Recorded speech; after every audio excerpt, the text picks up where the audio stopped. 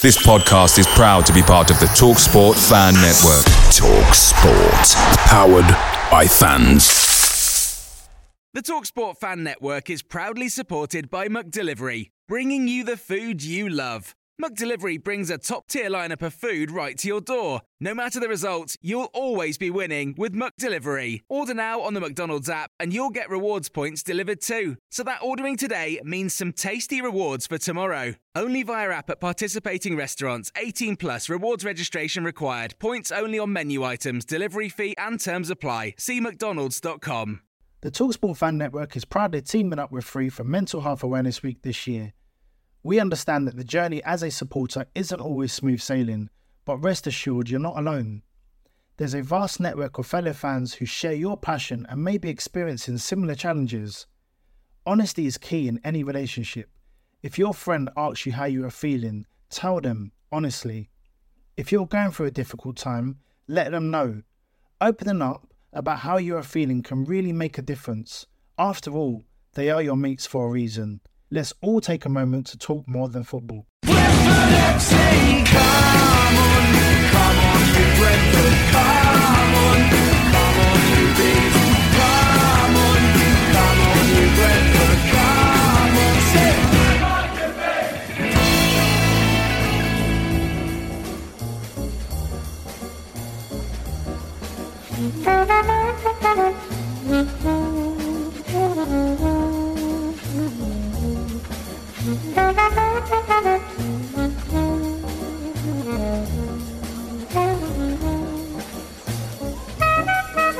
This is the Smooth Jazz Hour. That was Dave Brubeck and Take 5. Oh, Jesus, sorry. This is the Besotted Pride of West London podcast. I got it wrong. I thought I was doing the jazz show for a minute there. Laney, I apologise for you. That's all right, mate. A bit confusing, but you know, you're obviously kind of just got five crazy, mate. That's what you've gone, isn't it? I've got 5 crazy indeed. But listen, I'm back on point now. This is the Besotted Pride of West London podcast. I'm here in the virtual joint, and I'm sitting here with my man Laney after the weekend. I've still got a big smile on my face because Leeds United came down to New Griffin Park a few months after they came down to New Griffin Park and went away celebrating 17th place, the 17th place trophy, the infamous 17th place trophy. This time they came down to New Griffin Park and they went back with nil point and they went back with, as Brentford scored how many goals, Laney? 5. They scored 5 goals. Oh, sorry, I thought it was a quiz. It was a quiz and you got the right answer. Okay, 100% points for you. 5-2 as the Bees beat the mighty champions of Europe, and we were very, very happy. It was tell you something. It was a good day and it was a good evening, wasn't it? Yeah, it was fantastic, mate. Yeah, it was an incredibly entertaining game. Obviously we don't go there to be entertained every week. We just like to win. But just seeing some of the football that was played, Leeds contributed an awful lot to that. It was a real end-to-ender. I don't think we could afford to switch off on the terraces or on the pitch for a second. They pushed us hard, but in the end they got battered. There's loads of talking points. From our point of view, we got a couple of VAR decisions went our way where at Fulham they didn't. I think probably if you're going to be sticklers for detail, the right decisions were made every time. But it was just relief to not feel like we were on the end of some sort of injustice, because I know the Leeds fans, they do. So we'll talk about this during the game. But yeah, it was a day and an evening to celebrate once again. It's been a cracking start to the season, Bill. It's been a brilliant start to the season, and like I said to you, it's a bit of a whirlwind for the Bees as well. Like I said to you, we've racked up quite a few points, which has got me kind of looking at the league table and thinking, actually, if we can get a few more wins, actually, we might be safe in about a month's time, which means that we can probably relax a little bit more. Obviously, us being safe is reliant on all our players remaining injury-free. All our players continuing to play great football that they're playing, and also for our manager to be in place. Now, interestingly, there's been a few sniffs around Thomas Frank, which is an interesting turn because, probably about 2 years ago, I remember, like I said to you, sitting down and chatting to people on the radio who were saying that we should be sacking Thomas Frank because, he hasn't done what he should be doing. So it's amazing how things turn around in a couple of years, isn't it, Laney? Yeah, his star's certainly on the rise, isn't it? And, for him being not ridiculed's probably the wrong word, but he was kind of considered a bit of an imposter at times in his first season in the Premier League. There was a couple of times where, I think he was asked questions by the press and he gave an honest answer, and then the pundits kind of flipped it and they're almost like laughing. Who are you to have an opinion on this? You've just arrived in this division. Who are you to kind of not accept the status quo and churn out just the usual kind of sound bites as answers? Who are you to kind of actually use your imagination and think and give an answer? So, I think Thomas Frank's impressed everyone in his time at Brentford, but certainly in his time in the top flight. He doesn't have to convince us anymore. He didn't have to convince the Championship, I don't think. He's proved and he's delivered and he's kind of he's brought success. So it's going to be galling, I think, to hear his name linked, whether it's a serious link, whether it's just paper talk or just Twitter talk, whether he's actually going to be approached to take over any of the clubs in this managerial merry-go-round that we're kind of seeing the start of, or we're in the middle of. Only time will tell, but it's sod's law, Bill, in that I think of a similar time where we were sitting there kind of looking around us, like smiling, having just beaten Leeds. Ironically, we'd just beaten Leeds away the first time we'd beaten them. Remember that celebration on the train back from Leeds? It was brilliant, wasn't it? Yeah, that's in the Championship season. 100%. It was like a moment in time where we felt invincible and, just everything was going our way, and all of a sudden someone had pulled the rug under our feet, and what happened? Warbsgate happened. It was a few days after that. There was a press story saying that Mark Warburton was going to be sacked at the end of that first season in the Championship, no matter what had happened, and Matthew Benham wanted to start changing the way he ran the football club. He wanted a change, having a manager and having it would be now director of football, and the recruitment policy was going to change. So it was just kind of carnage at the time. Just when you thought everything was hunky-dory in the Brentford garden, we had this insecurity. I mean, in the end, it was the right thing to do, and it's the best thing. That all the success we're having now, it wouldn't, I don't think, have been wouldn't have been possible, I don't think, or not as possible as quickly if Benham hadn't have made that decision. But that's for another day. But so I'm not. We're kind of braced for not a shitstorm to happen, but it's just we're sitting here thinking, right, isn't it great to be a Brentford fan? Everything's stable, everything's great, and then if someone comes in and approaches Thomas Frank, then you've got that kind of like potential for things to change. Thomas Frank has said in the last month that he's considering staying at Brentford for the next 10 years, and he's already gone on record as saying why would he want to go somewhere else where the best job in football he's already got. So he said the right things already, and but we kind of convinced ourselves that Christian Eriksen was staying as well, didn't we? Yeah, I think that was a different scenario, because we knew that Christian Eriksen, he never made any indication when he joined us that he was going to stay. He always went 6 months and then I'll see how it goes. And there was even talk between us that there was no feel of love for him. He sort of, a few games he smiled when he scored, but there wasn't that feel of passion. There wasn't that kind of like, let's go around the edge of the pitch before the match and start whipping the crowd into a rabid frenzy, like, what I'm saying? And I think there's a big difference. I mean, the reason why we're talking about this, obviously, because Thomas Tuchel obviously shook too many hands, right? One too many hands, I think he shook, like, what I'm saying? And then it was all over for him at Chelsea. I mean, there was rumours to say that, basically that his downfall was when Brentford spanked them 4-1 last season, and the writing was on the cards from those days, what I'm saying? So Thomas Tuchel, but obviously Thomas Tuchel being out of Chelsea has brought in the Potter from Brighton, who probably the most annoying thing about that transfer is the fact that Potter I believe, is actually a very Brentford manager. He's the type of manager that we would sign immediately. He came from Ostersons, which no one's ever heard of. The way that he kind of he works with the club Brighton, who buys players in exactly the same way that we do it, and they use the statistics in exactly the same way that do it. So he's very much a Brentford type manager. The type of football that he plays creates lots of opportunities with players that can't put it in the back of the net. I'm saying? He's just perfectly like us. So it's kind of a case where when you actually get the right players in your club who can actually put the ball in the back of the net, will you be able to take him to the next level? So I'm almost like a little bit gutted that he's going to Chelsea, because he's the type of manager that, like I said, who would fit in with us. And it's like, are Chelsea doing the right things? If you listen to the Chelsea owner, which a lot of the Brentford fans are already saying, we want him out, let's get him out. But he's talking about statistics. So they've obviously talking about how things run in America. And it's almost like, sounds like they're trying to get a system into Chelsea, like what they do at Liverpool, like what they do at Brighton, what they do at the sort of kind of what they do at Brentford, into their place. So Graham Potter was a no-brainer for them as well. Whether or not they've got all the infrastructure in the back to actually make it work is going to be a very interesting scenario. Whether or not that's the case. I mean, they've obviously got players, Aubameyang, that they've just signed as well, that they've just kind of like they've drafted in for very big money.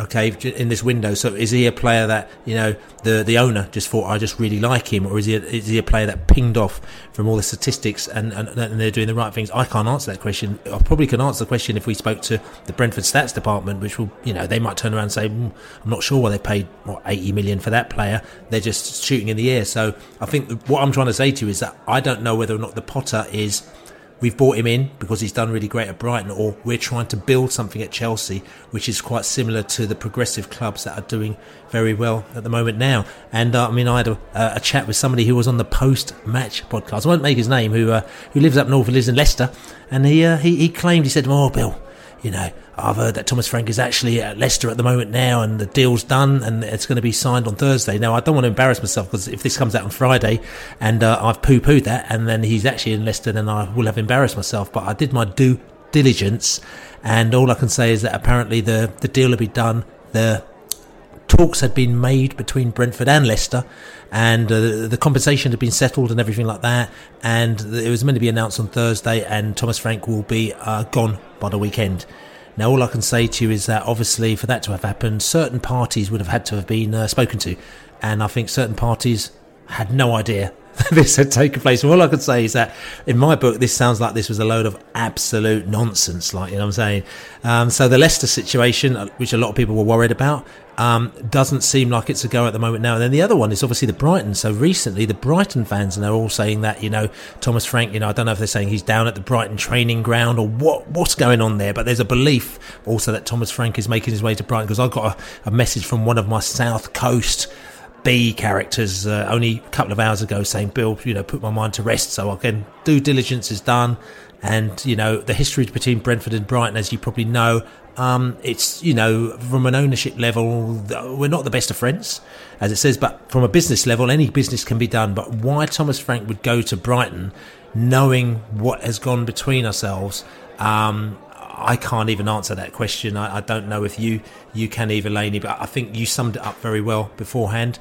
I think this is a moment where, like I said to you beforehand, where I think we now realise, and people in the world realise, actually, we've got a good manager, whereas 2 years ago, a year ago, even 6 months ago, we were being ridiculed by having Thomas Frank, by having strange hair and chews gum funny and has got no idea what he's doing. All of a sudden, we're geniuses, and he's a genius, and Brentford are geniuses, and they're not only trying to pluck our players from us, they're trying to pluck our manager from us, and that can only be a good thing. Yeah, well, we'll see. We'll see what happens. I'm not going to lose sleep over it, if I'm honest with you. I just can't see it happening to many Premiership football clubs that could tempt him away. There are probably clubs, big club opportunities in Europe at some stage. I do believe he'll go and manage the Danish national team at some stage, whether that's 2 years, 3 years, 5 years down the line. 5 years? Did you say 5 years? 5 years, yes, okay. 5. That's a good number, isn't it? I like that number. Yeah. So we'll see. I mean, he's not going to be here forever. None of us are here forever. But I just think it's unlikely. I think he's a very intelligent man who really does know which side his bread's buttered, and it's not necessarily like it's a two-way street. You know, Brentford is great for him and he's great for Brentford, and I just don't think he's up for severing that umbilical cord quite yet, if not ever. Absolutely not, Laney. Listen, we're going to go away. You're going to have a little sip of tea. I might go and see what I've got in the cupboard as well and have a little sip of whatever it may be, and then we're going to come back and we're going to talk about the Leeds game. Ladies and gentlemen, this is Mambo number 5.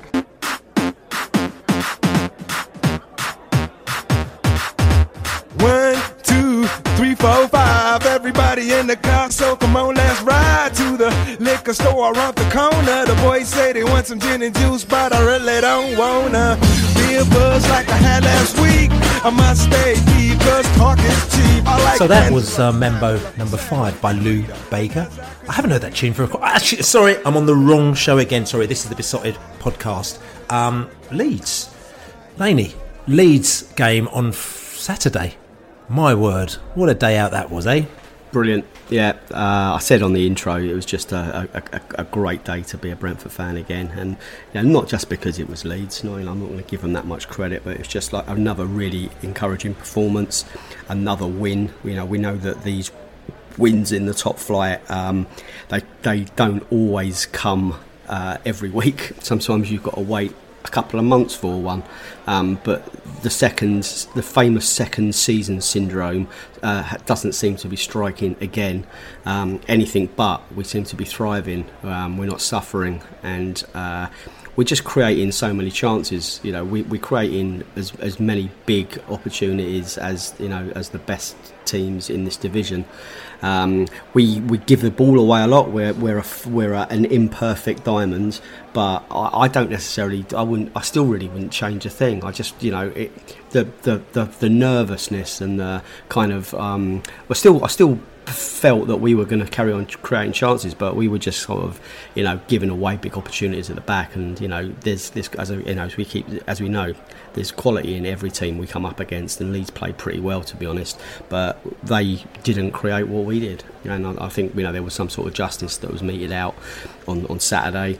And in every game I've seen this season, we've performed. You know, again, we could knock some of the frailties at the back, but we're scoring goals in every game, and you know, that's going to continue, I hope, or down at St Mary's, because we have to go there and do better than we did last year, because that was our lowest point, really. That was our biggest defeat, was it not, 4-1? So we need to go down there and you know, redress that situation. We need to come away with at least a point. So, but the Leeds game, full of positives, and just buzzing in the pub till late into the night, and that's, you know, I can't get enough of those nights, mate. And just quickly, what was your main takeaway from that game?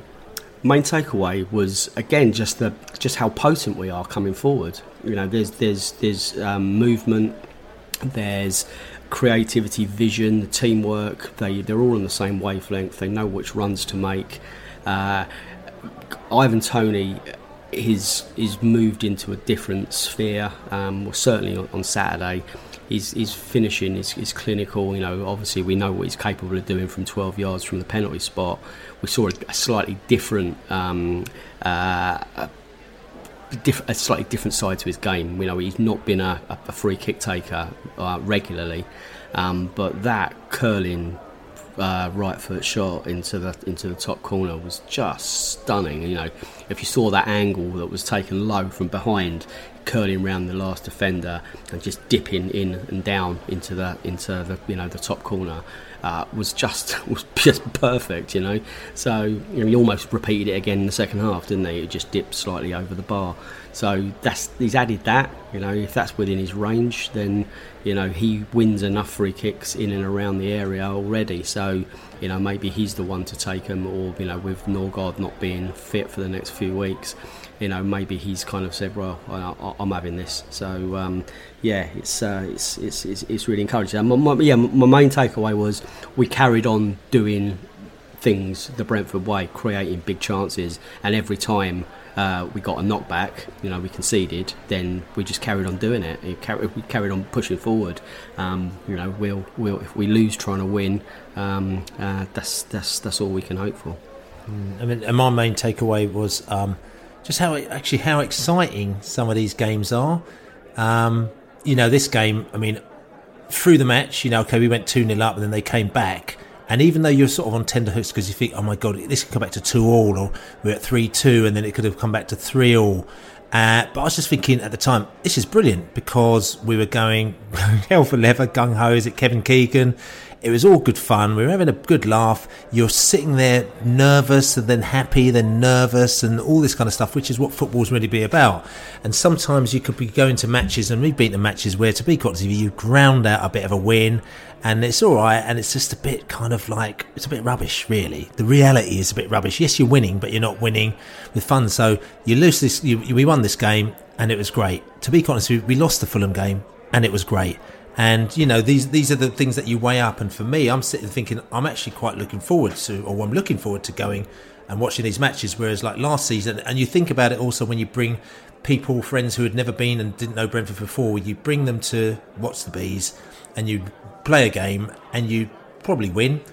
But then it wasn't really that good. I'm not saying that we weren't that good last season, but in places, whereas now we're a much better team, so you feel kind of prouder, and also just the experience and everything you've seen is great. So for me, my main takeaway is how much better we are as a team and as a spectacle, and you don't really know what you're going to get on the day. And I suppose the following week, if we lose, just don't be too upset, because to be quite honest with you, as you said, we've done the gamble and won. We talk about this in a little bit, in fact, we talk about it now. If you look at the XG, on this game, and I know a lot of people, and I'm not apologising for it, but this is really, I think, is really important, because it just shows where we're at, is how big a quality of chances you create. And if you know it, the bigger the bubble, the bigger the opportunity. I'm not being funny. I'm looking now at these bubbles that Brentford created, and 1, 2, 3, 4, 5, 6, 7, probably 8 in the area. 7 and 1 sort of small, 2 smaller ones, 8. We could have technically scored 8, maybe 5. Actually, we did score 5, actually, didn't we? But we could have scored 8 goals, right? We could have scored 8 goals in that match. But at the same time, Leeds could have scored 3, maybe 4, maybe 5. You know what I mean? So, we're talking about sort of kind of, this isn't like, we're not talking about Saha from 35 yards where, that should have been a goal. It's like, no, not really, actually, but he did really well, so he scored a goal. We're talking about this is like in an area, great opportunity, and should have gone in the back of the net. So it could have been 8-5. Now, 8-5 is bonkers, but it's brilliant at the same time. So for me, like I said, I love that and being involved in that. And you got to look at the start of the season. I'm looking at the league table now. Could it really have gone any better? We're sat here in 8th, and looking from top to bottom. Arsenal top, 15 points. Man City second, 14 points. Spurs third, 14 points. Brighton, incredible start to the season. They're so good they're probably going to lose their manager, 13 points. Then Man United, then Chelsea, then Liverpool, then Brentford.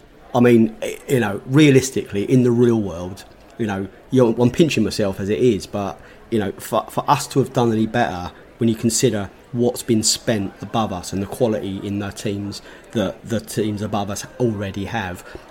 Brighton are probably the team that have done better than us at the start of the season in the real world league. So it's been stunning. So we just got to carry it on Saturday. Yeah, and again, and I'm going to throw this into the pot as well, looking at the Justice League, as they call it, again, it's the chances created, or big chances created league, which again, Matthew Benham and Brentford use, which helps us to, basically it's helped us to get where we are. Okay, and looking at that table, we've actually, we're in 9th position now, but we've actually underperformed compared to the chances that we've actually been getting. So basically they're saying that if we had Haaland in front and he gets as they're saying, he scored 8 goals or 6 goals, and he gets his 3 touches a game, you know what I'm saying, or 2 touches a game, but he puts them all in the back of the net, whereas our strikers are different. We get more chances that we don't score. But you've got Man City at the top, in the XG. Then you've got Arsenal, then you've got Brighton third, and you can see why exactly. They're creating loads of big, high-quality chances. Don't necessarily put them in the back of the net, but they're still doing okay. Then it's Liverpool, then it's Tottenham, then it's Brentford. Interestingly, Leeds are just below us as well, so they're creating great chances. They're just, again, not putting them in the back of the net. Then you've got Wolves, Chelsea, Newcastle, Southampton. Man United are right down there. Like, you know what I'm saying? Fulham are right down there. So Man United are overperforming. Fulham are overperforming. You know what I'm saying? So it's interesting when it comes. And just looking at the forecast, and I haven't looked at the forecast, it's much too early to do that. Where they've actually forecasted, and I think about this, is quite good. Man City, Liverpool, Tottenham, Chelsea, you know, top four.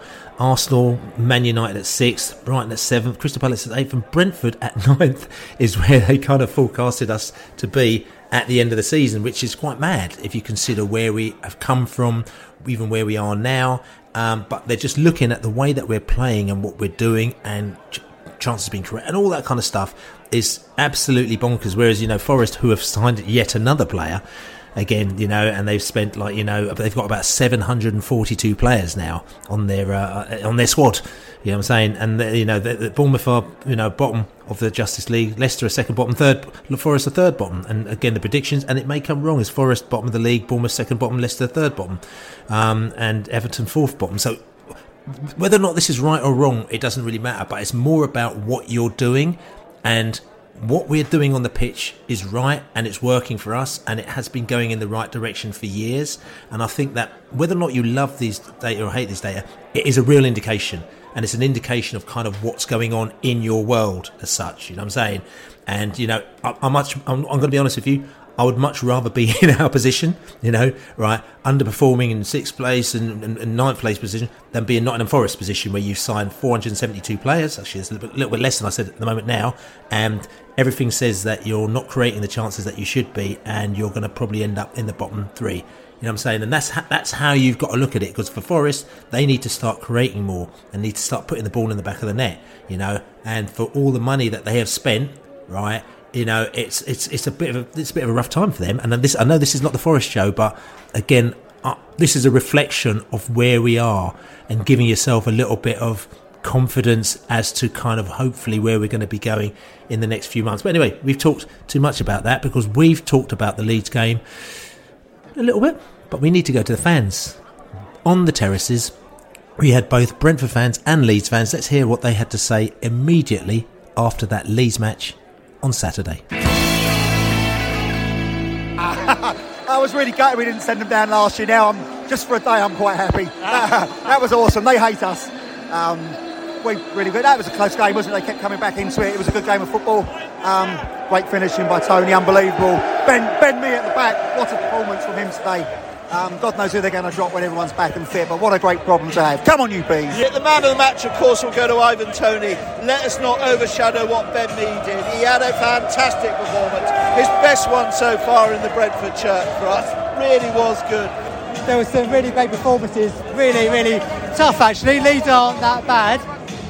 But we destroyed him today. In a sense, I don't know how we won that. We gave the ball away so many times, but they couldn't finish, we could. That's the story. Tony has to be on the plane to Qatar. Leeds today, Bill, they looked particularly susceptible to the square ball, didn't they? And we smashed Leeds, and I thought Ivan Toney was brilliant. I mean, why have we not had him on free kicks before today, you have to ask, but he was bloody brilliant.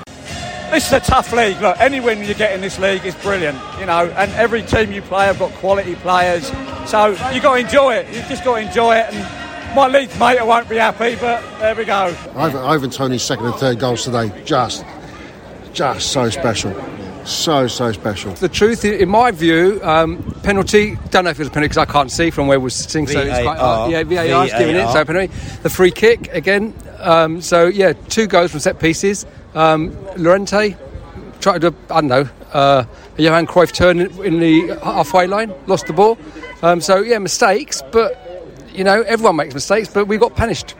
I still think we went to sleep a couple of times, which is not much. I thought we were going to be our own worst enemy for a brief period when they got their goal back, and it looked a bit, oh dear, what did we do there? But definitely, they were definitely up for it, and they definitely played like they really wanted to win it, which is Excellent. It was a great game, actually. I really enjoyed that massively. So you're saying the Leeds fans were racially abusing him? In what way? Tell me, because obviously I'm black, so this doesn't go down particularly well with me. It was the B-beasted. If you imagine fill in the blanks, it was the B-beasted all the time. As soon as the boy put the ball on the ground, so he was getting that abuse. But even prior to kick-off, when we sat down, my lady was being abused as well. There was all sorts of sexual content. It was whore, slag, slapper, all that kind of crap. It was all that stuff that was coming out. But then what was really amusing, they started calling me a paedophile, and I kept thinking, where's Jimmy Savile from? And then the abuse kind of carried on, but the stewards were allowing it to continue. But once we reacted to the steward, to the Leeds fans, the stewards actually came over and told us to be quiet. When it becomes personal and they start targeting individuals, so Paul Bryan on the pitch, he doesn't need that shit. We don't need the shit in the stands. If you want to shout, sorry, that's Brian and Boomer again. Yes, exactly. Yeah. But if you want to shout that we're scum and they're scum, that's fine. But when you start targeting individuals and making it a personal thing, it doesn't become banter. It becomes aggressive. Mate, I'm so buzzing at the minute. I'm basically coming back. I went Palace in a week here, and I thought, oh my god, I was a bit scared. But Thomas Frank made 5 fucking great changes. Whistle, come on, killed it. And then today we come on and we're so confident. I fucking knew he was gonna do it, and the bees are always gonna fucking do it because we are the best. We are the Brentford, and we are the best. We are the Brentford. So we'll do the rest. To a man, we was outstanding. Tony got hat-trick, but to be fair, I don't even think he was the man of the match. I think Ben Mee was he was absolutely quality. The guy was winning everything in the air, strong in the tackle. He was running back, bringing the ball out of defence. He was doing a Rico today.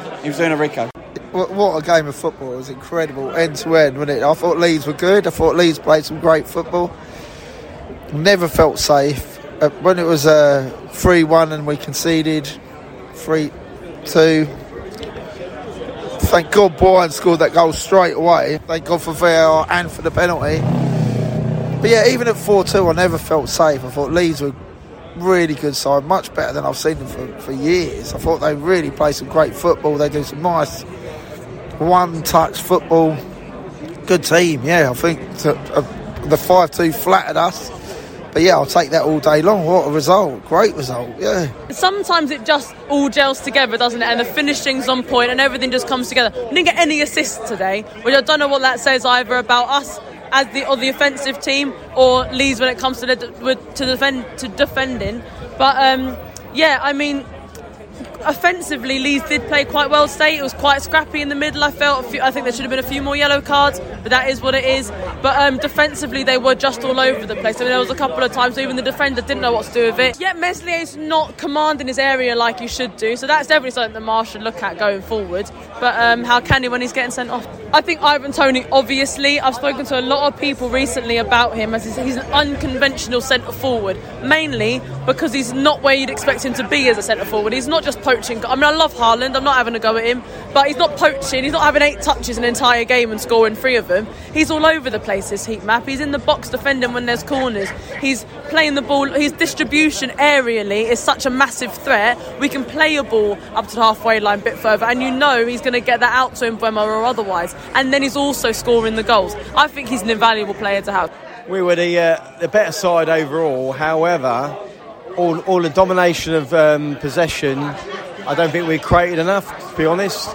But also, I think VAR, certain things didn't come our way. So I don't think it was a 5-2 game. I think there's an unconscious bias because you still hear it now. Dirty Leeds. That was from the 70s. There's a lot of things, but yeah, ultimately, to run ourselves in that sort of attitude, and that gets us out. That's why we'll fight to the end.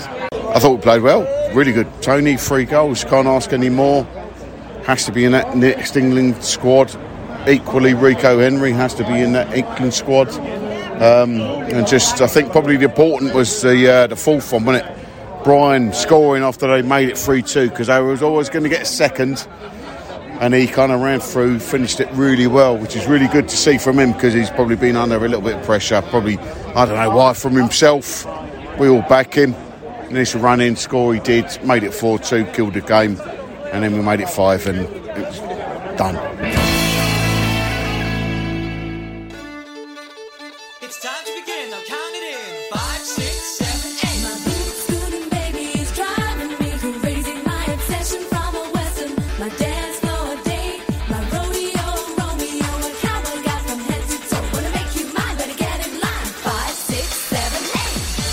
that was Steps 5, 6, 7, 8.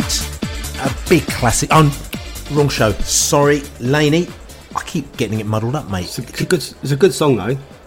It is a good song. It's one of my favourites. It is, actually. I mean, maybe they should play that at the end of the game. Or maybe they should have played it at the end of the Leeds game instead of playing, the usual fare that is cooked up, shouldn't they? Yeah, well, so yeah, I'm up for a disco. As I said before, I think we have to leave the ground way too early when we have these wins. I think they ought to open the bars and we ought to have a proper disco. There's an opportunity there, definitely. Definitely. Okay, so Steps will be you leading the dance floor there. I can see Laney with the song 5, 6, 7, 8. Oh, anyway, Christ, yes. Oh, Christ almighty, yes. But anyway, Laney, what was interesting in those little, after the game, you came up with a theory that, to be quite honest with you, I hadn't thought of. But then when I look back at it, I thought, tell you something, you are so spot on here, and it was so obvious. And I can't believe, to be quite honest with you, that we played Leeds, end of last season, and we didn't get the result. They beat us then, to win the 17th place trophy, which they did really well with. And then before that, we were beating them, and then in the 92nd minute, Bamford scored the equaliser, and they came back for the equaliser, and they got a point out of that game as well. And we didn't get the results we wanted out of those two games, but to be quite honest with you, there's a really simple tactic that we could have used, which we actually put into this game, which really helped, didn't it? Yeah, we need to. They were very susceptible to the square ball, as I said in my piece, and we have to boil football down to basics sometimes. Leeds just can't cope with that sort of square ball that we can play. No. I mean, we normally play with a round ball. And obviously Leeds have adapted to us playing with the round ball, but when we flipped it to the square ball, it was unbelievable how they fell apart.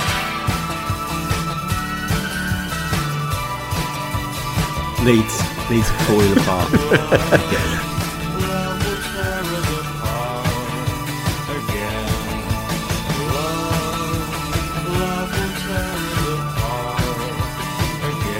Leeds are falling apart again, which is interesting.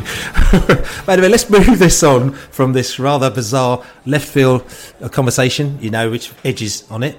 Penalty, Laney. There's penalty and there's VAR. Now I'm going to ask you, are you going to write a letter to your local MP because you're not happy with the decision that was made by the referee? Oh, geez, I have to say it's got to be like hard work. It's got to be grueling being a Leeds fan.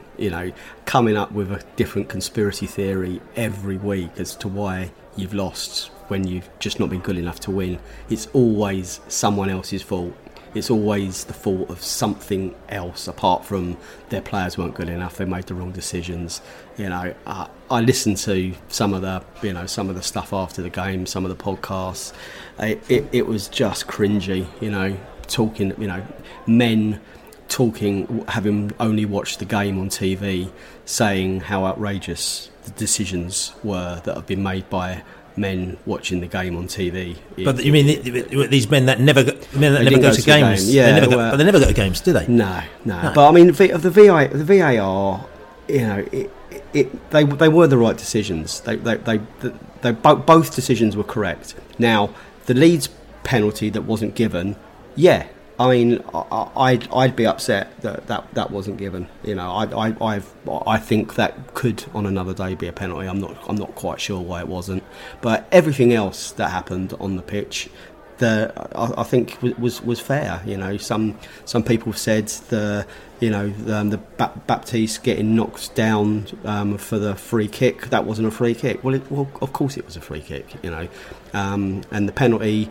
I know we were appealing for handball. It did look like he had his hand up, but then he was fouled. So they were saying, "Oh, what were they claiming for?" Well, we're claiming for both. If it looked to have been handball but wasn't, you're allowed to appeal for that, and then you appeal for the foul. I mean, Tony did look like he was, really, really hacked off. He looked like he had been fouled, and so it was proved to be the case. Again, they are marginal decisions, of course, but that's what VAR is there for. and we had what I thought was a perfectly good goal chalked off at Fulham. Either you have to have some sort of faith in this system. If we're all signed up to it, you just need consistency.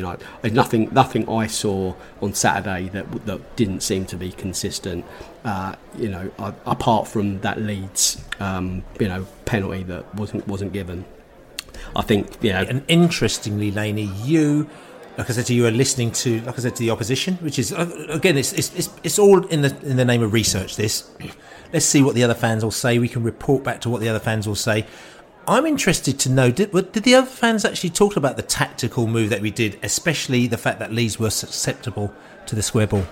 No, there was no real there was no kind of any kind of proper analysis. It was just like ranty. How unfair it is. The world is, yeah. The conspiracy, it was just, They also accused Brentford fans of, all the Brentford fans in there were supporting their second team for the day. They all support. Apparently, we all support Chelsea, really, or Man United, really, or something. We're a bunch of virgins. Which what that means. I think we've just gone back to the playground when we were like 6 again. So it was just. It's just beggars belief. As I said, it's got to be grueling to just not be gracious enough to accept defeat or intelligent enough to realise that you've been out tactics. But again, and if you listen to this clip now, just quickly, the truth is that if you know that you are the champions of Europe, okay, but the world hasn't recognised it, you're carrying this burden with you for years. So, at the end of the day, listen to this Leeds fan. We're going to have him now. He explains the reason why there's a lot of bitterness and angriness. And a lot of it stems around the fact that basically it was never recognised that they were the champions of Europe. Two things. Our motto is march on together. And also, there's a big song called Champions of Europe. Because you are the champions of Europe. We know you are. Exactly, because we were cheated out. We never won it. You know that. No, listen, as far as we're concerned, you're champions of Europe. Yeah. Well, certainly we are. No, you are. No, you're 100%. Leeds are champions of Europe. Oh, right. That's perfect. That's really nice to hear. But we have to keep reminding everyone you are, and that's it. And I don't think that spurs on. So now, is it a lot clearer for you, Laney? No. Why not? Listen, he explained it perfectly. It's just more nonsense, isn't it? It's just more nonsense. Yeah, the whole world's against them. We have to accept it. We'll just laugh at it now. It's as I said, it must be just grueling. There you go. We move on. We move on, but we just have to briefly mention, unfortunately, we had a little chat with a Beast fan as well from up north. They live up north as well. One was a Beast fan for years, and he was saying to me how unfortunately he witnessed and was remonstrating against some racist abuse against Brian Mbeumo. Okay, he was in the East Stand, and it was the Leeds fans who were very, very rabid and just stepping it up, and also some sexist abuse against the women in the stand, and also his other half as well, Michelle, which his name is. And if they listen to the podcast, actually, just get in touch with us. Actually, please just message us, email us, and everything like that, because we were chatting to you. We had a good chat. We saw you in the pub afterwards, but we didn't actually touch base after that. So just please get in contact with us as well, because we want to chat to you a little bit more about that incident. But that's again a bit of a shame. I was speaking to my Leeds friends, and they just said no, it never happened, even though they weren't at the game. I don't believe that's ever going to be true. So basically, they're taking the word from themselves and from what they maybe read on forums, as opposed to somebody who was actually at the game itself. A little bit disappointing, that, wasn't it, Laney? Yeah, it's horrible. It's horrible to hear that. If you're misfortunate enough to be sat next to the away fans who are in that kind of mood, then you're in for kind of like a random afternoon where you're just going to get utter crap chucked at you just for sitting in the same vicinity. So from what those two incidents, racist abuse, sexist abuse, it's just it beggars belief. There were 2 arrests apparently. I think they were for unrelated incidents to that, but I think there was there were other incidents that were similar to that. it was actually a racist incident on a steward that 2 people got arrested for, actually. So that's what they were arrested for. However, it's been progressed. I cannot actually say, but the fact is that this was what the initial arrest was for. But anyway, like I said to you, for people that say it doesn't exist and it's not there, it does exist. Okay, so we need to be vigilant, and we need to basically, as fans, just sort of clubbing together and do what we need to do to stamp it out. Because I'm not interested, and I don't want my daughter to be listening and hearing and doing all that stuff. She listened to the interview with the guy, because she walked with us back through the park and all that lot, and she just talked to me afterwards, and she said, "I heard that was just a bit rubbish, wasn't it?" She's 13 years old, So listen, I'm not having it. Listen, if you can turn your eye to it and you will just ignore it, that's up to you. But I'm not the type of person that does that. But like I said, we'll move on back to the match as well, because there was 3 very good goals, as you say. And Besotted Global, we do our man of the match every week. We hand it off to our Besotted Global crew, who vote for their man of the match, and also Besotted crew and just various people who we just give it to. We just say, vote for the man of the match. And they voted for the man of the match. And the Genford, who is actually over in Tasmania, he tots it all up while we were all asleep. And then when we wake up, he goes, bing, here are your results. So thanks for that, the Genford. He's done a great job for us so far. And he's going to be totting up and giving us the end of season player of the season, Besotted player of the season, which is all good. And the order was Ivan Toney got man of the match, then Ben Mee got the 2nd place, and Hickey was the 3rd place. And Ivan Toney, like I said to you, it was unanimous. It was nearly 90% of the votes was for Ivan Toney, and it was the most convincing win since Jensen's 87% at Man United as well. And interestingly, only Toney and me received best player votes, so it's between Toney and me. And normally you get sort of 4, 5, 6, 7 people nominate the best player, because you can vote for the best, the 2nd best, and the 3rd best. And they were just dominating the voting this week. So people were very impressed with me. And if it was any other game, Ben Mee would have actually got the voting. So now Ivan Toney, listen, there's a lot of, interestingly now, people are actually talking about him in a different light. Before they were going, he was a pound shop, whoever he may be, and just dissing us because he played for Brentford. But now actually people are going now, oh yeah, Ivan Toney, he's too good for Brentford, he should be. It's that conversation. It's almost like people cannot put good things and Brentford together. If anything is good in Brentford, it has to be removed from the environment and put elsewhere. It's true. I'm saying, Chelsea, Chelsea, look what they did to Lukaku, as my Chelsea mate goes, don't bring him over here. Anything that comes to Chelsea turns to shit, is what he said. You know what I'm saying? So actually, good things in Brentford can actually stay together. So Ivan Toney, though, this could be, I know Gareth Southgate came to see Brentford a few weeks ago, and he probably didn't have his best game, and Brentford didn't have their best game. I think it was the Everton game that was there. But this could be a bit of a turning point for my man, couldn't it? Yeah, he was on a different level, as I said a little bit earlier. He was, on top of his game. Everything he touched was excellent. He just showed the class player that he has become. And I don't see that changing. You put him in that Man City team, he scores you 20 odd goals. Ivan Toney's got to do a lot more in a Brentford shirt than other strikers elsewhere. Well, he hasn't got to. He does a lot more. There's so many facets to his match. Whether it's his link-up play, whether it's his aerial strength, whether it's his assists, and he's clinical in front of goal.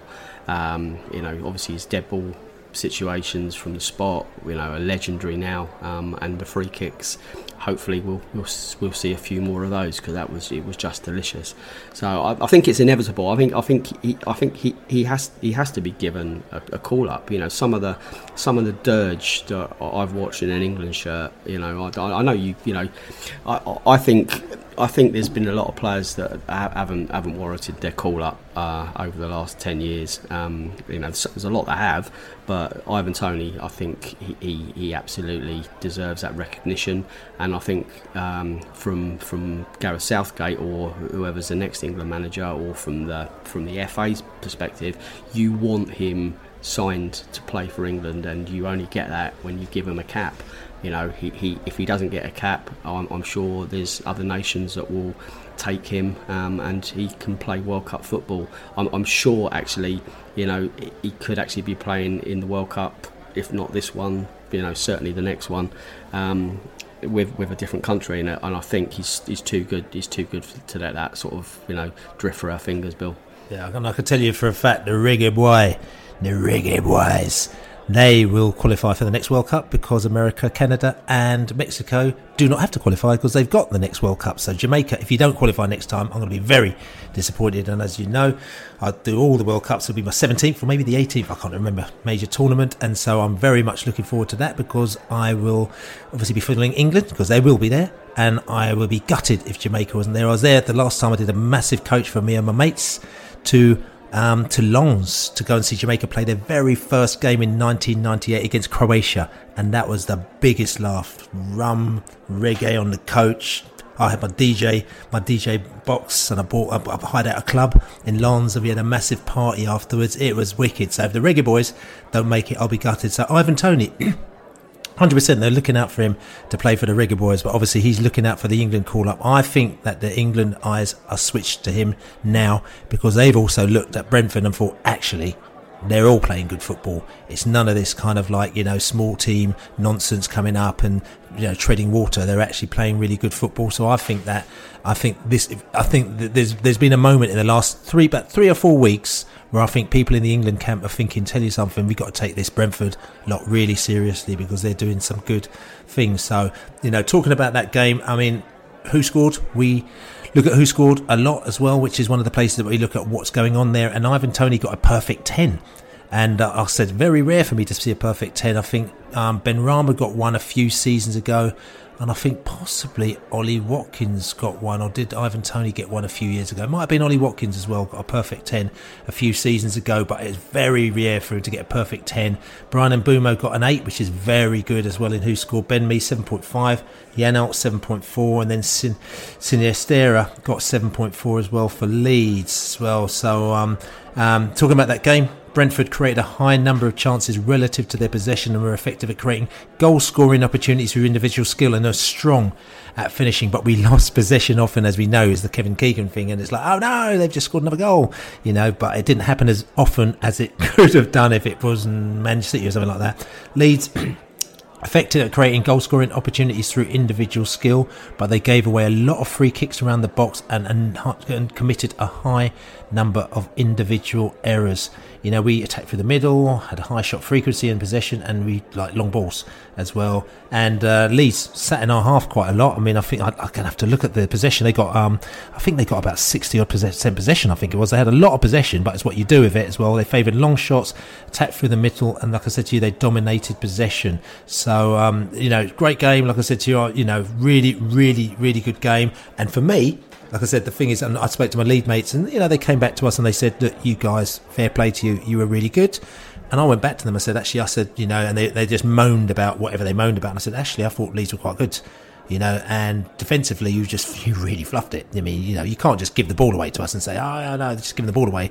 And that's what they did. Give the ball away, bang, ball in the back of the net before you got your back against the wall. But I thought that Leeds were really good. On another day, they might have caused us a few problems, and if defensively they sort it out, they might be a different scenario. But like I said to you, they're right behind us on the XG charts, which means that they create a number of high very good opportunities in front of goal, so they're always going to be a danger.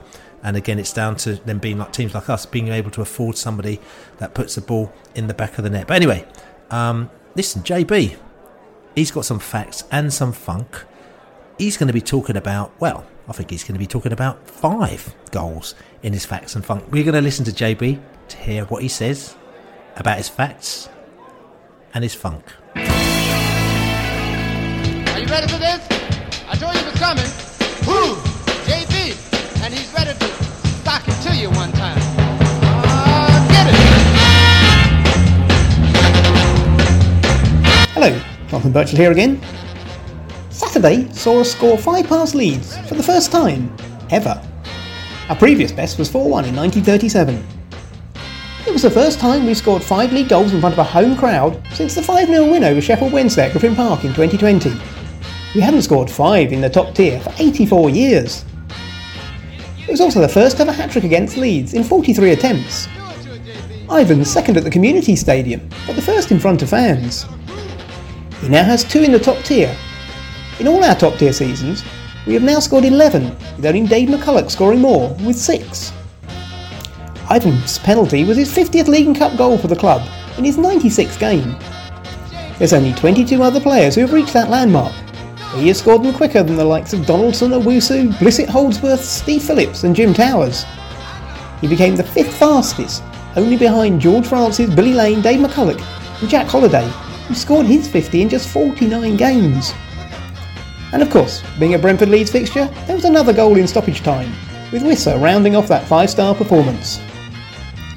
In our original second season in the top tier in 1936, we beat Manchester United 4-0. That season saw Billy Scott become our first player to play for England.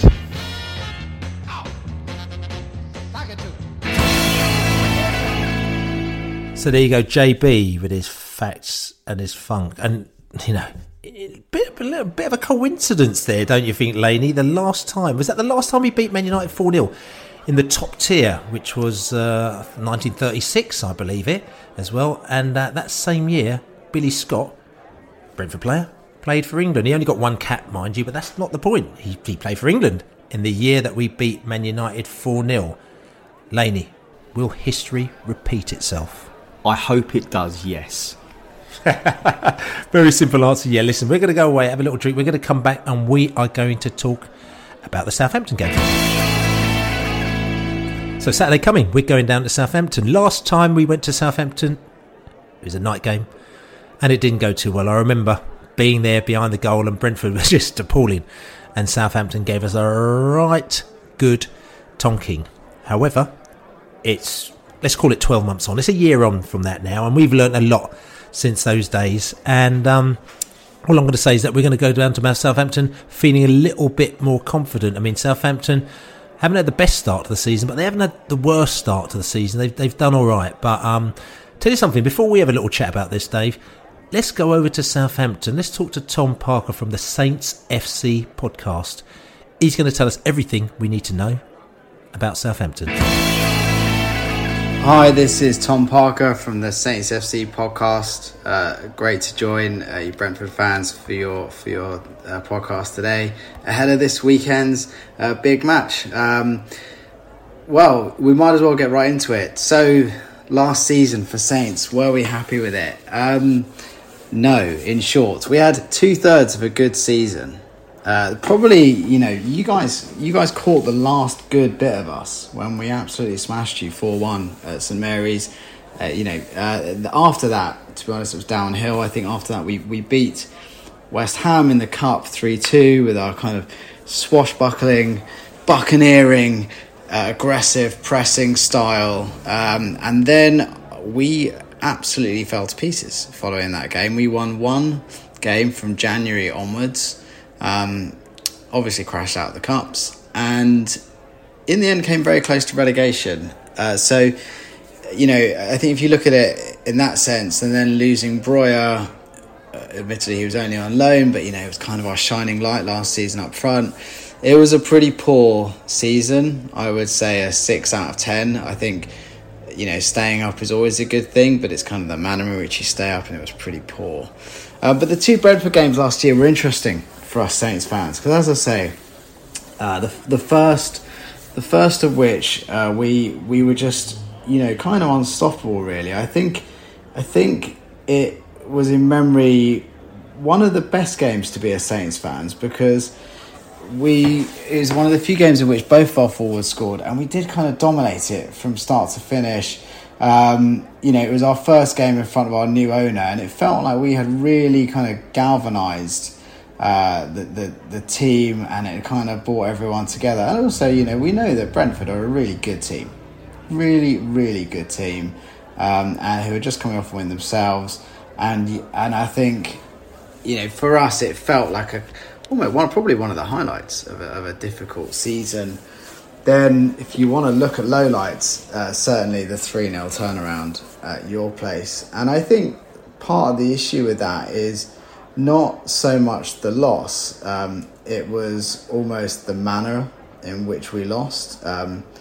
We kind of gave up, which is very difficult as a fan to watch, and as professional footballers that are earning hundreds of thousands of pounds a week.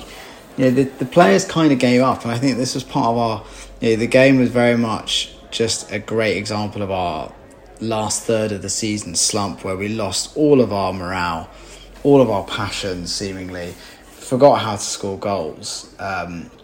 Certainly any goals from open play, and we're just torn apart by a much more organised, much more passionate, much more dedicated group of professionals. Because I think.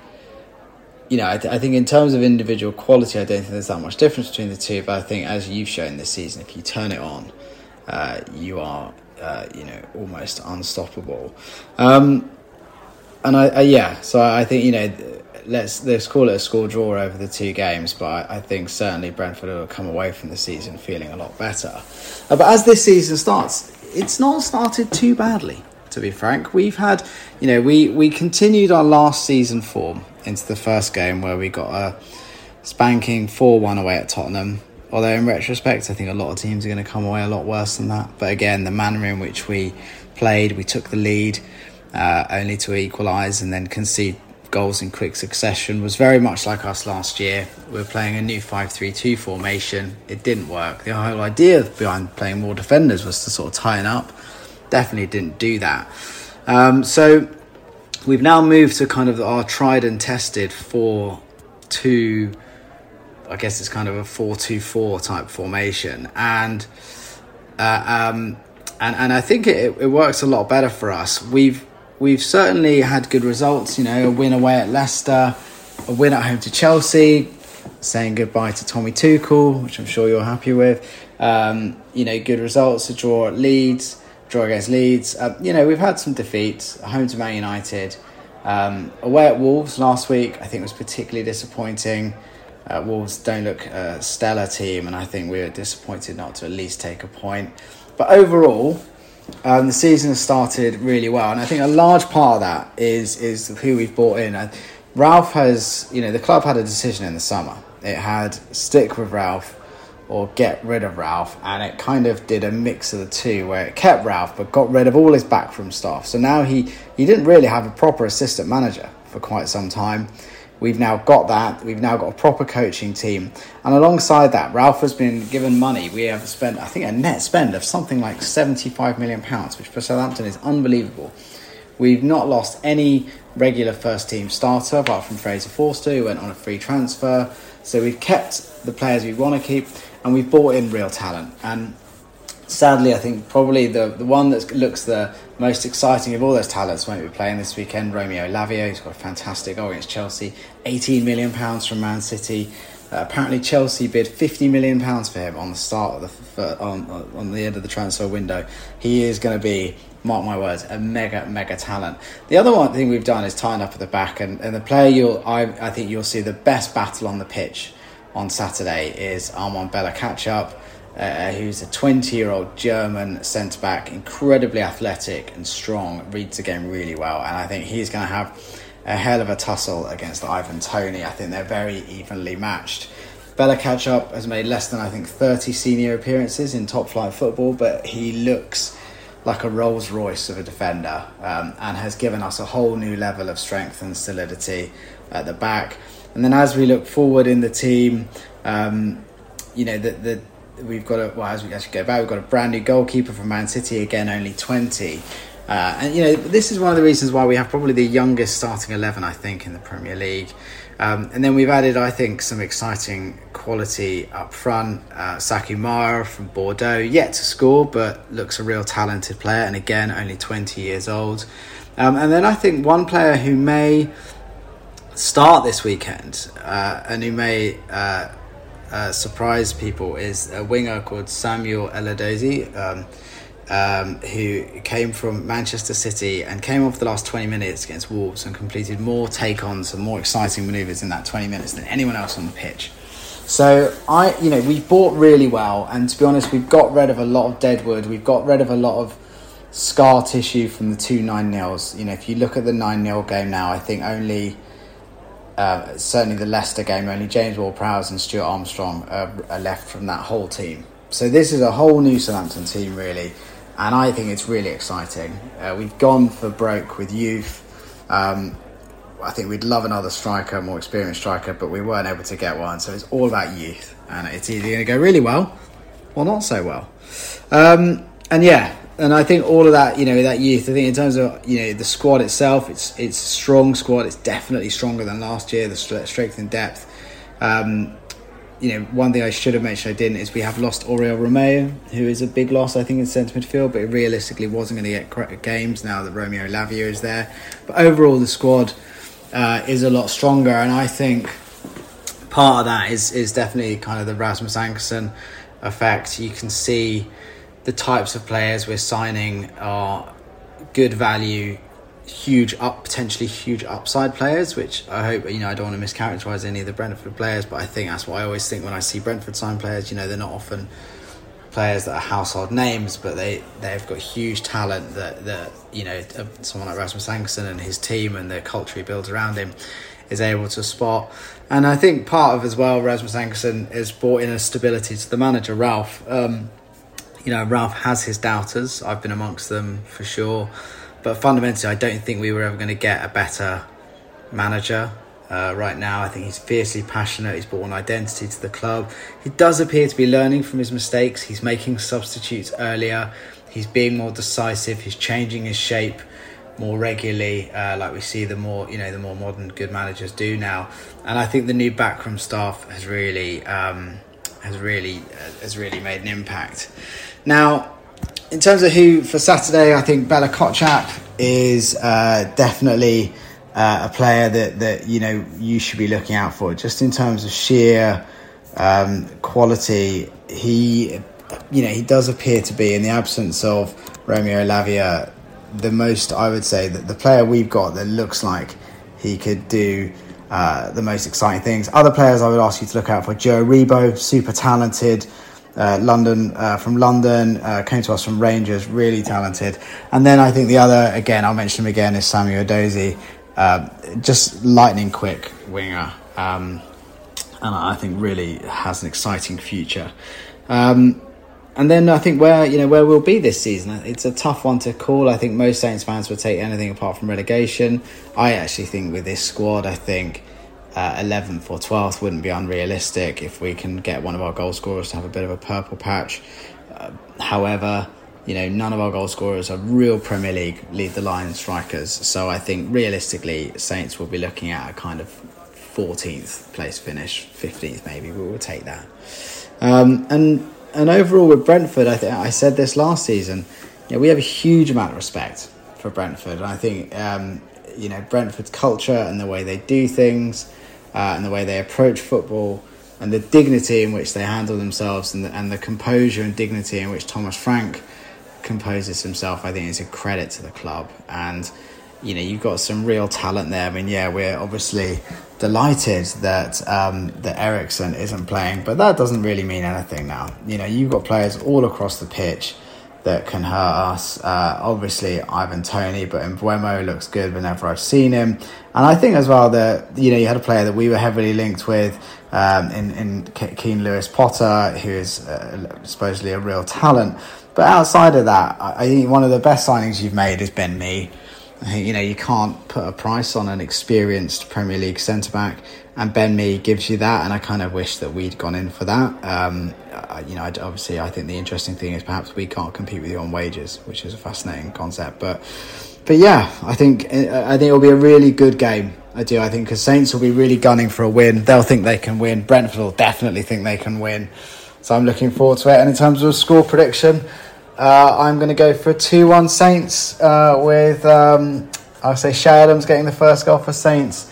Toney will definitely score, but then I think we'll see a lovely James Ward-Prowse free kick for the winner. So it's been great. Thank you for your time. I wish you the worst possible luck on Saturday. I hope you lose heavily, and we'll see you later on in the season. All the best. So there you go, Tom from the Saints FC podcast, and he's really not happy. Actually, he's not happy at all. I mean, he talked about last season, and he said how basically they smashed us, and then they did a Leeds, and they're falling apart again, as he said. So he's listen, they've got a good manager, they've got some good players, so we have to be on the watch out. But Southampton. Are you thinking, Laney, this is a very good time to play Southampton, or are you still on tenterhooks? It's another one of those games where pretty much anything could happen. You know, their last time out they beat Chelsea, in their last home match, and they look potent. You know, they're a decent team on their day. You know, I think they're inconsistent, like a lot of teams. They're kind of neither top half and they're neither relegation candidates. You know, they're going to be in between. They're very similar, you know, to us in many ways, I think. But we saw the two sides of that last year. They blew us away down at St Mary's. I know that Yanelt scored a great goal to get us back, you know, bring us back to 1-1. But then, you know, we thought that could have been a turning point, and it wasn't. They just, you know, they just kind of just blitzed us. And then back at our place, we beat them 3-0. So, and it was a fairly comfortable win. Again, as a game, you know, there could have been more goals to us there. So, when we're in form, I think we've got the beating of them, and when they're in form, they've got the beating of us. It just depends what Southampton we play. Hopefully it's one that's kind of a bit spluttery, because it's a place that we have to go, and I think, you know, that will be one of the benchmarks for the season. Play things, oppositions and games where we've let ourselves down, markers where we can show that we've done better than the previous year. And I think going to St Mary's and getting something out of it is one of those markers. I think, you know, I'm hoping we go and get at least a point. Yeah, I mean, and Tom was obviously telling us the players that we need to look out for. We talk about the Kotchap as well, playing in defence as well. Obviously, we know about Ward-Prowse, who's a very, very dangerous player. And the interesting one as well is also Aribo, who, if you remember the very first Netflix series, the Sunderland series as well, he featured in that. Aribo, before he went off to, I can't remember where he went off to, somewhere like that, but he eventually ended up at Rangers as well, and there was a little bit of hype about him as well. I think he was kind of linked with Brentford at the time, signing to Brentford, but then he ended up going to Rangers, and I think there's a little bit like, what are you going to Rangers for? Like, you know, so it's interesting he went to Rangers, and then he's come back to the Premier League, to Southampton from Rangers. So, but like I said, there's a bit of hype around him, and also there's obviously Adam Armstrong, who is in the shootout race versus Ivan Toney in the Championship as well, where it's kind of like, who's the best striker? Is it Toney? Is it Armstrong? Toney? Is it Armstrong? And it's interesting because both of them are in the same arena now. But I would say, and I'm a bit biased with red and white tinted glasses, like, you know what I'm saying, but I'd say that Ivan Toney is streets ahead of Armstrong now when you're talking about the two players in the same arena. Apart from the fact that they play in red and white as well. Yes, that's right, you know. They do. Interestingly as well, I mean, he's talking about the signings, and he was talking about the signings which we've got compared to what they've got, but, you know, I mean, it's interesting, we haven't mentioned Rasmus Ankerson much since he's left. Rasmus is a friend of the podcast, really good bloke, really nice guy. I might send him a little message just before Saturday just to say we're coming down, everything like that. But he's obviously gone down there now. The question I always asked is, how much is Rasmus going to be involved in the transfer business of Southampton? I'm thinking to myself is that if you've got a certain amount of knowledge, okay, and you own a club, or you part own a club, you're part of the company that owns a club, then surely you're going to want them to get the best players and get everything that's right, so you're going to impart that information onto them. The information I got from him when I spoke to him just after he left is that he's not going to be getting involved in any of that. He's involved in a different side of Southampton. So I'm wondering is that if he's not involved in the transfer business, I wonder if he's happy with what is going on, how they're bringing the players in. I mean, maybe this might be a question for us later down the line, if he's happy with that, or else whether or not he's decided to get involved in the transfer business, or whether or not, and this is the third, I'm throwing all sorts of questions, he's getting involved with the transfer business, but he realised because he hasn't got the Brentford machine around him, which obviously gives him all sorts of information, the job isn't as easy as it has been when it was at Brentford. Because don't forget, like I said, it's not all about one person. For us, it's about having a team of people, and that team of people together make things work. And you start pulling them out and putting them into other places. If that other place haven't got the same eco structure or eco environment as what we've got, it isn't quite the same. So just an interesting thought there about Rasmus and Southampton, Laney. Yeah. Well, you need to ask him. I haven't got the answers to those questions, but I know, of course. No, but I mean, he is a football intellect. I was fortunate enough to spend 2 hours on the Zoom call with him a couple months back for the Brentford Revolution book that's about to go to print.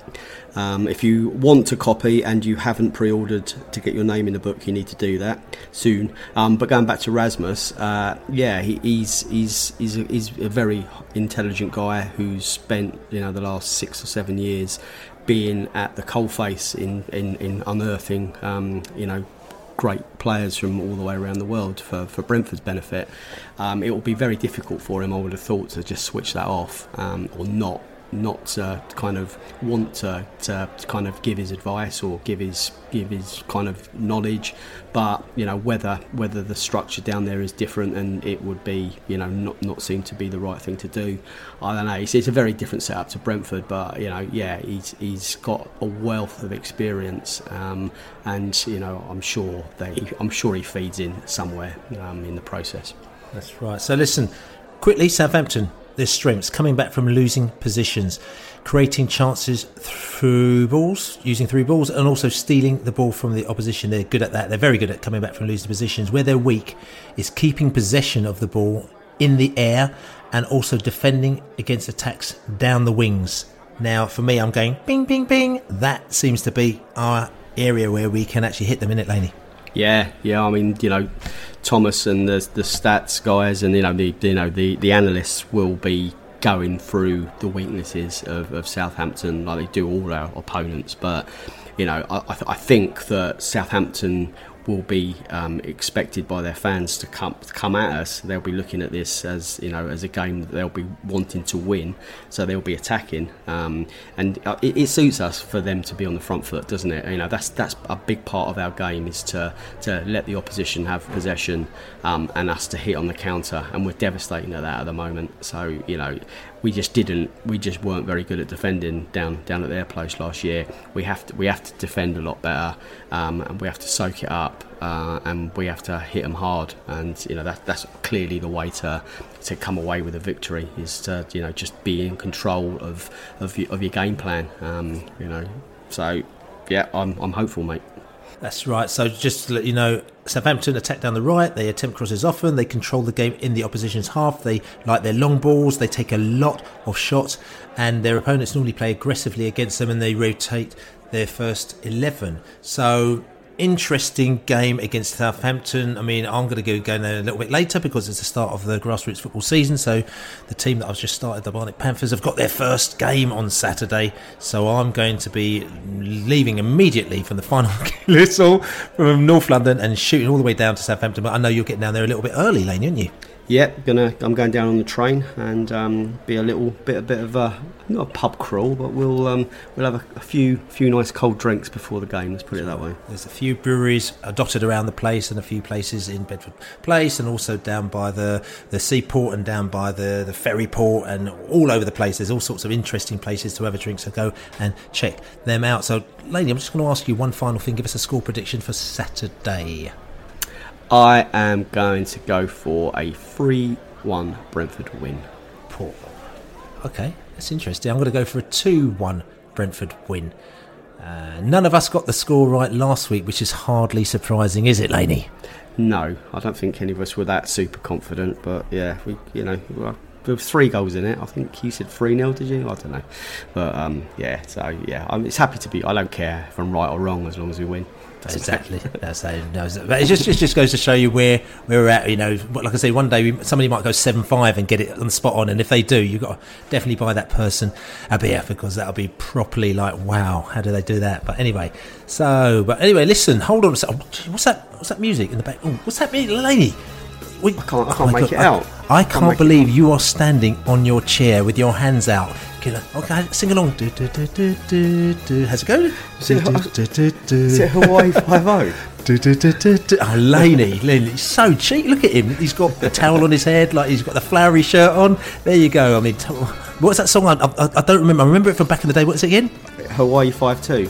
Hawaii 5-2 indeed. There you go, lady. So this is the Besotted Pride of West London podcast. Don't forget to subscribe to us on all good podcast channels. Write us a review on iTunes as well, please. We really appreciate it. Don't forget to go to Besotted Global, besotted.com/global, and join our little social media community. It's growing, and we're chatting away and having some laughs and telling people where pubs are and all that kind of stuff. Also, don't forget to buy us a beer, besotted.com/beer. Thank you to everyone that's bought us a beer.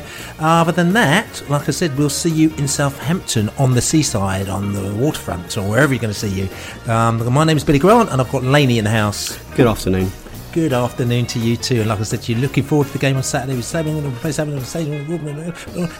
we say, come on, you bees. You bees. Let's beat those Saints when they go marching in.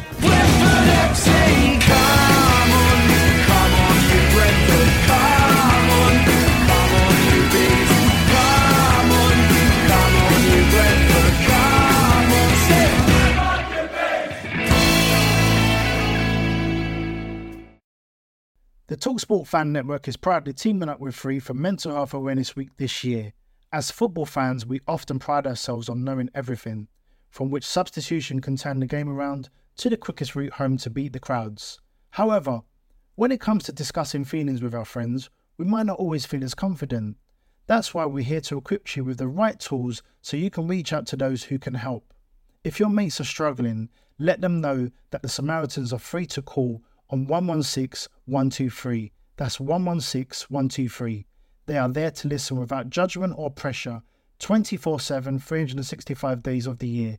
Let's all take a moment to talk more than football. Away days are great, but there's nothing quite like playing at home. The same goes for McDonald's. Maximise your home ground advantage with McDelivery. Order now on the McDonald's app. At participating restaurants, 18 plus, serving times, delivery fee and terms apply. See mcdonalds.com. This podcast is proud to be part of the TalkSport Fan Network. TalkSport. Powered by fans.